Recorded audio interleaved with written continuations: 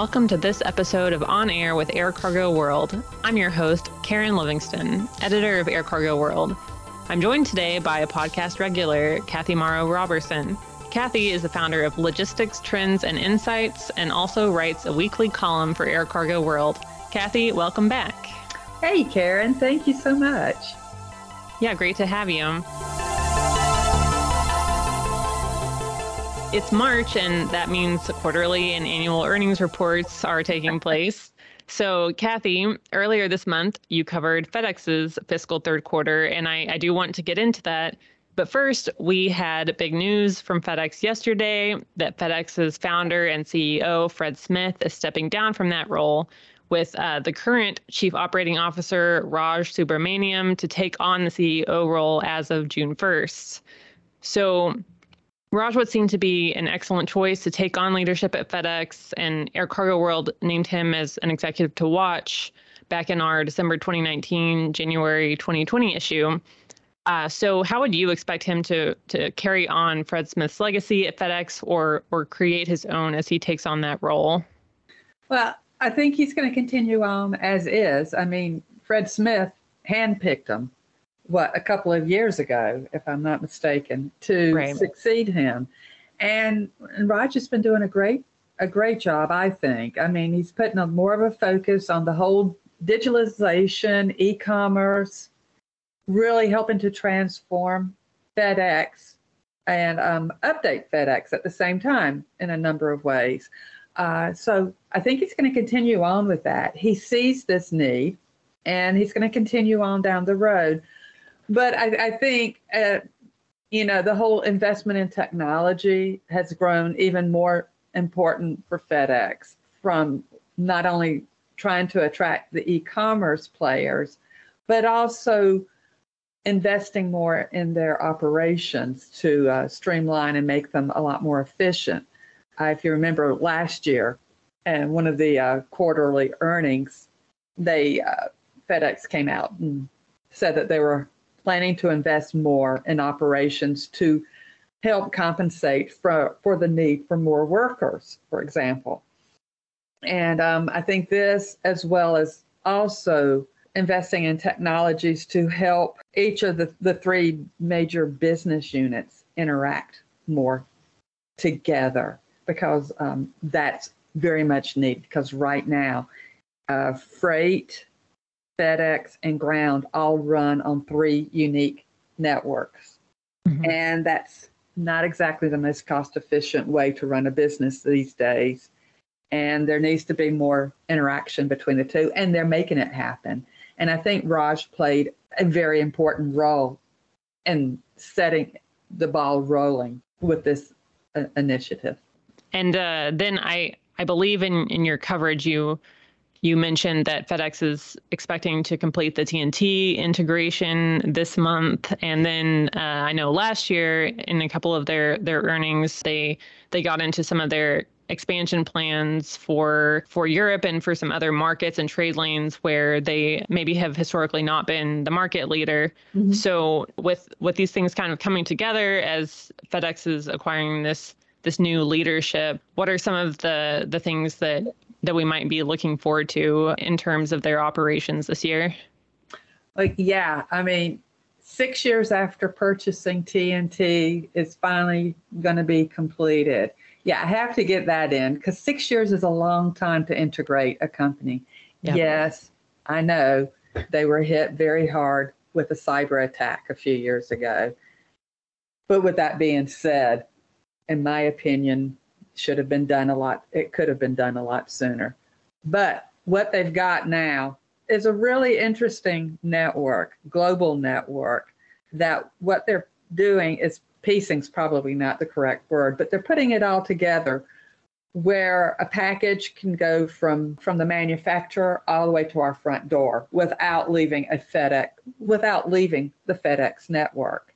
So FedEx Express, their air division, also their largest division in terms of revenue, could air this particular piece, a parcel, for lack of a better description, from France into Memphis. It can clear customs without leaving the FedEx network, because FedEx, they do customs brokerage. They can warehouse it. They can put it on a truck, one of their freight trucks. They can send it to a store. We could either, as customers, go pick it up at the store, or a FedEx ground person can make the delivery to us. So it basically stays in the same network. And this is very appealing from a security perspective, visibility perspective, and so on. And this is the aim of FedEx, is to create this seamless network for their customers.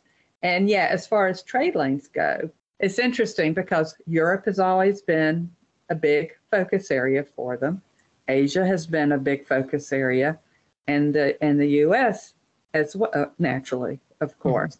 Mm-hmm. But from Asia to Europe has not necessarily been much of a focus for them up until just recently.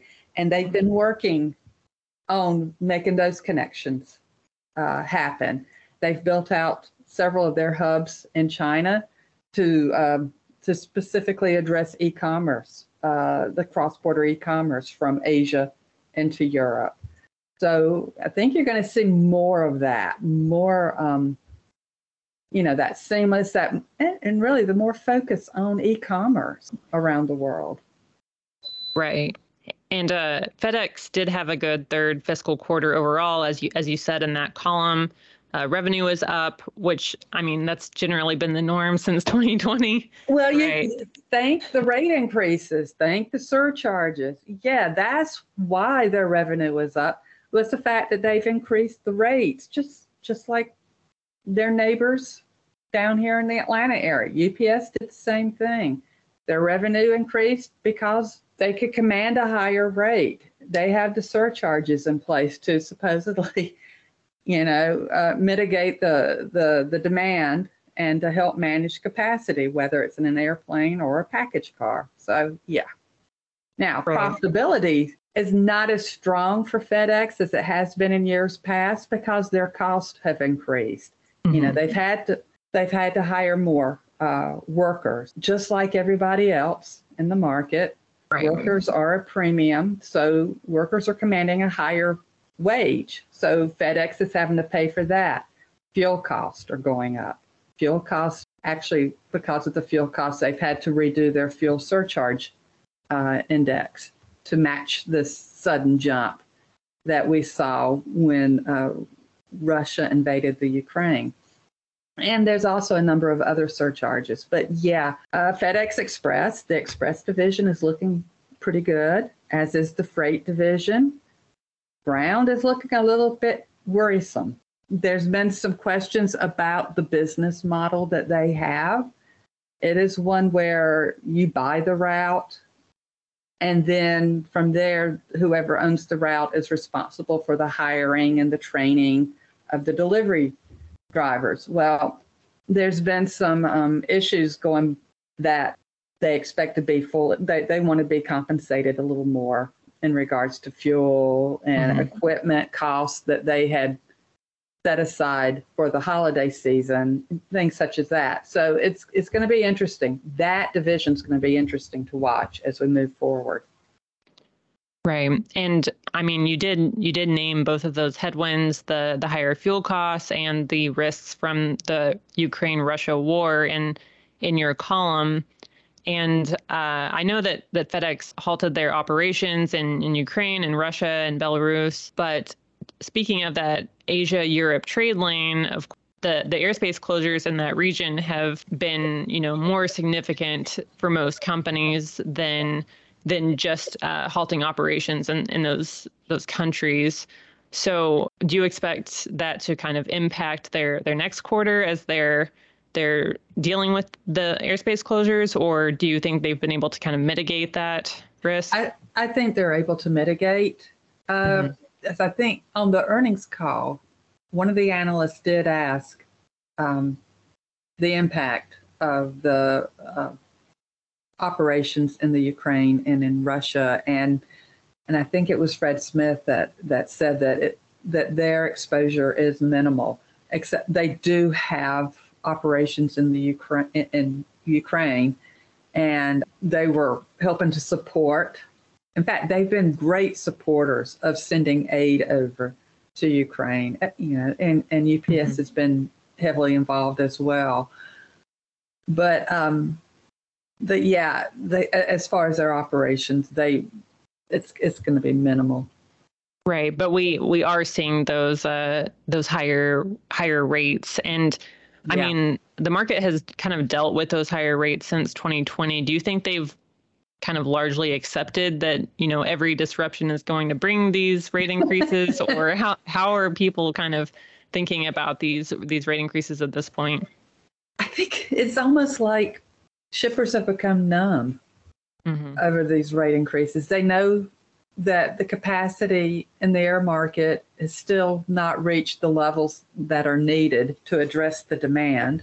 But with this fuel increases has really, has caused a lot more to really prioritize and really almost think about the whole globalization. Should our supply chains be global? Should we start retrenching and becoming more regional?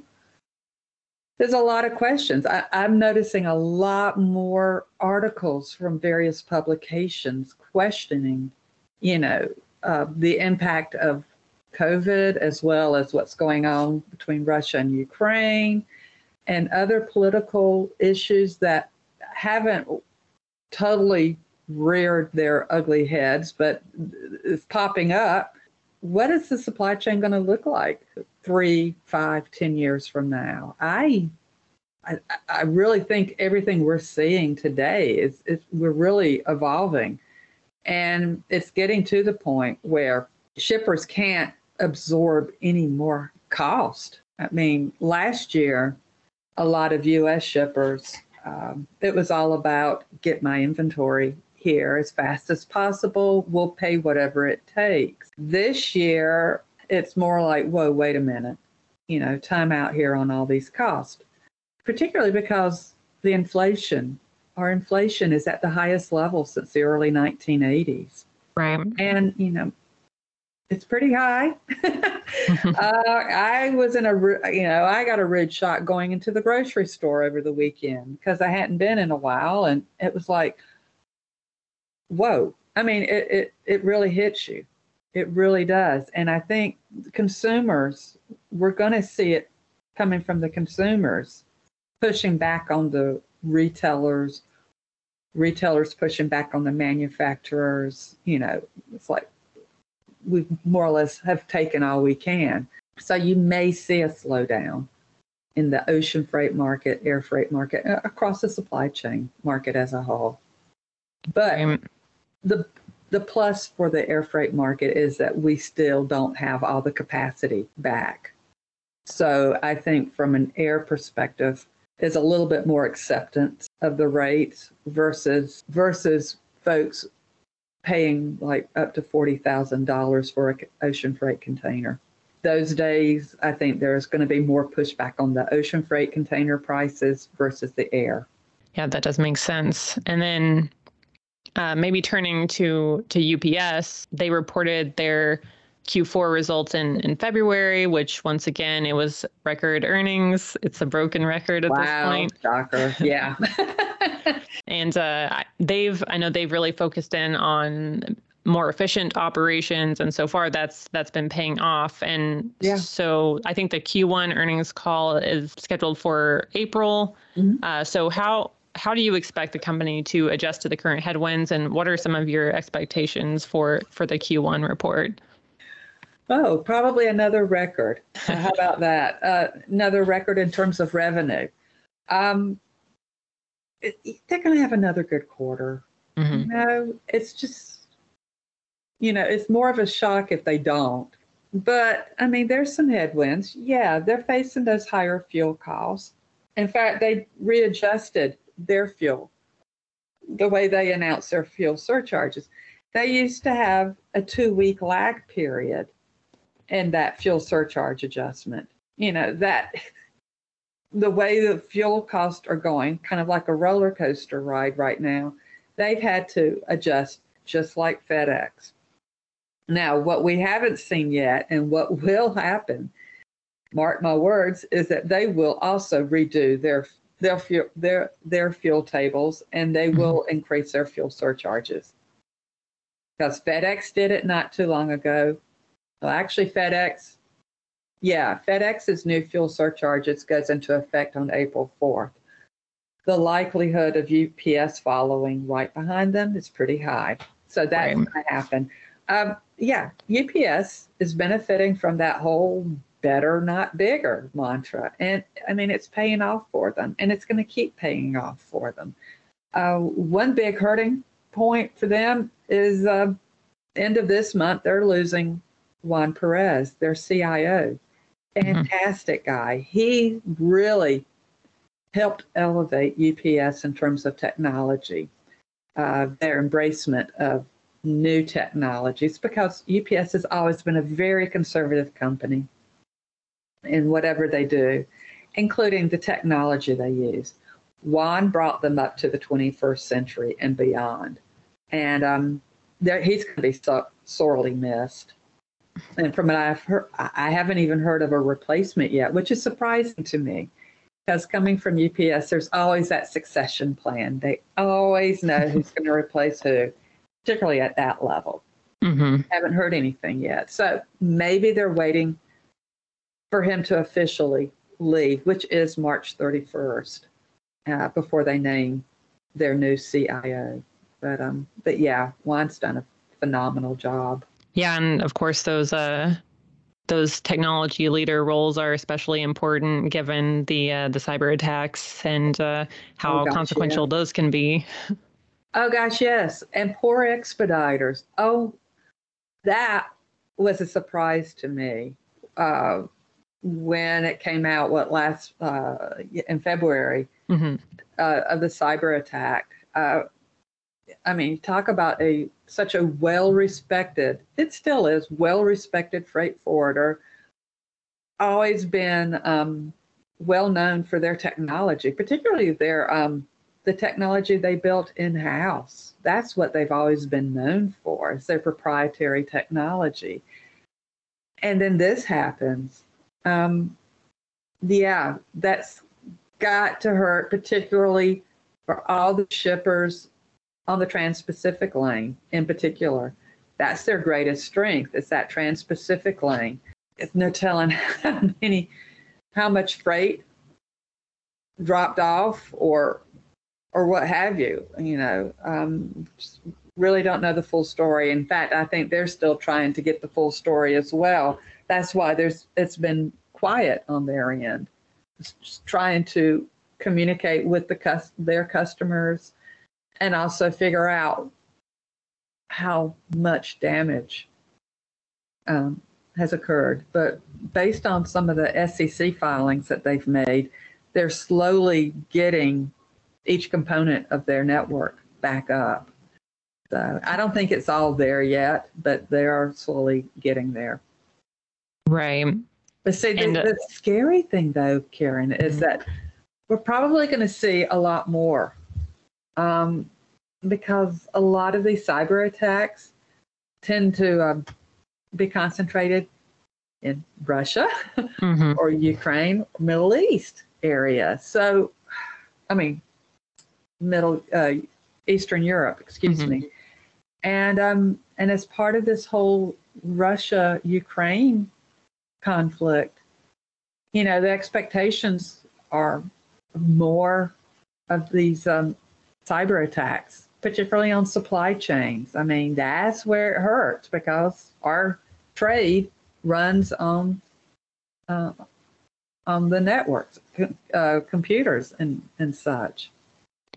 Right. I mean, that is kind of the risk with the increase in digitalization, which of course is necessary for the level of operations that people are undertaking today. And as we saw when FedEx was hit, that had, implications for years and hundreds of millions of dollars. And it hit Maersk as well. It knocked Maersk offline for a few days. And I mean, Maersk is really the largest ocean carrier Right. So at that time it was. So yeah. Right. And I know you said you were a bit surprised to see expediters dealing with this. I think a lot of people in the industry were, just because they are, kind of known for this high standards in cybersecurity and in their digital capabilities. And I know that U.S. governmental organizations are kind of prioritizing the importance of cybersecurity for logistics. But as as expediters might indicate, it's not necessarily a foolproof thing to prepare for these. So, yeah, I mean, being involved in technology over the years, this is something this is horrible to say, but it will happen. And with expediters, yeah, we were all surprised. And regardless of how strong your technology is, sadly, there is always a way to hack into a system. So the best way is really to mitigate it as much as possible. Have a backup, have a plan in place of what to do. I mean, my hat's off to expediters, the way they've been handling this. I think they are just following their plan. It's textbook style. And it just makes me admire them even more, for how they're handling this. You don't see this hand-wringing, finger-pointing, going out to the press and such. They've been very good at the way they've taken care of this. Right. Yeah. Very important to have a plan and to enact it, but it's definitely not a way of avoiding the situation altogether. No. And I think one of the big things also is to train your workers, because a lot of times, the simplest things, making sure your passwords are changed on a regular basis, simple things that we often overlook. Those are easy, for a hacker to worm their way into a network, into a company's systems. Yeah, definitely important to follow those best practices, even if it sounds obvious. Yeah, exactly. And then in terms of other freight forwarders and their earnings, I mean, of course, expediters still saw a large increase in their air freight tonnage thanks to their charter activity. And then some of the other large freight forwarders, we covered Kuehne Nagel this month, and they saw an increase in air freight, which they attributed, I think, to their pharma and e-commerce verticals. And I think also their acquisition of Apex. Yes, exactly. Yeah. Right. And they're one of the several freight forwarders that have been very, active, making some of these large moves in mergers, in the merger space. So since we did see Kuehne Nagel acquiring Apex, of course, DSV has made its own large acquisitions in recent years. Would you maybe expect that to be the path forward for the largest freight forwarders as they are trying to stay ahead of the consolidation trend in logistics? Yeah, I mean, I've been saying this for years and years. The freight forwarding market is so fragmented, and it really is. We've got some great niche players still out there that haven't been snapped up yet. And I think those are the types of carriers, forwarders, that you'll see the larger ones go after. They'll take a look at what's missing in their portfolio, and they'll go after those specific forwarders to fill those voids. But at the same time, these forwarders are also investing heavily in these technology solutions, for better visibility, end-to-end visibility. They're going up against one of the biggest companies in the supply chain space, Maersk. Maersk wants to be everything to everybody. And so how are you going to fight back on something like that? I mean, Maersk acts as a freight forwarder as well. They've acquired several freight forwarders. So the forwarders are having to come up with ways to go up against that type of competitor. At the same time, the market's perfect for the freight forwarder because the rates are high capacity still remains tight. There's huge demand. And, shipper needs a freight forwarder, as a friend to find space for them. And I mean, that's the strength of a freight forwarder. Of course, that's what they do, is find that space. Now, and they can command a higher price because of the rates being so much higher now. The market will eventually turn. Will it turn this year? No, because we're going to have another great year for forwarders. Now, if there's a forwarder that slips up this year, shame on them. There's something wrong with their business, internal business. But nah, the larger ones like the DSVs, Kuehne+Nagel, oh yeah, they'll do great this year. Yep. I expect we'll have several more quarters of record results in the future. Exactly. We'll be sitting here in 3 more months going, yeah, same thing. Well, I look forward to it. And I think that about wraps up our time. So thank you, Kathy, for joining us today. And that's all for this episode of On Air with Air Cargo World. For the latest news and insights, follow www.aircargoworld.com.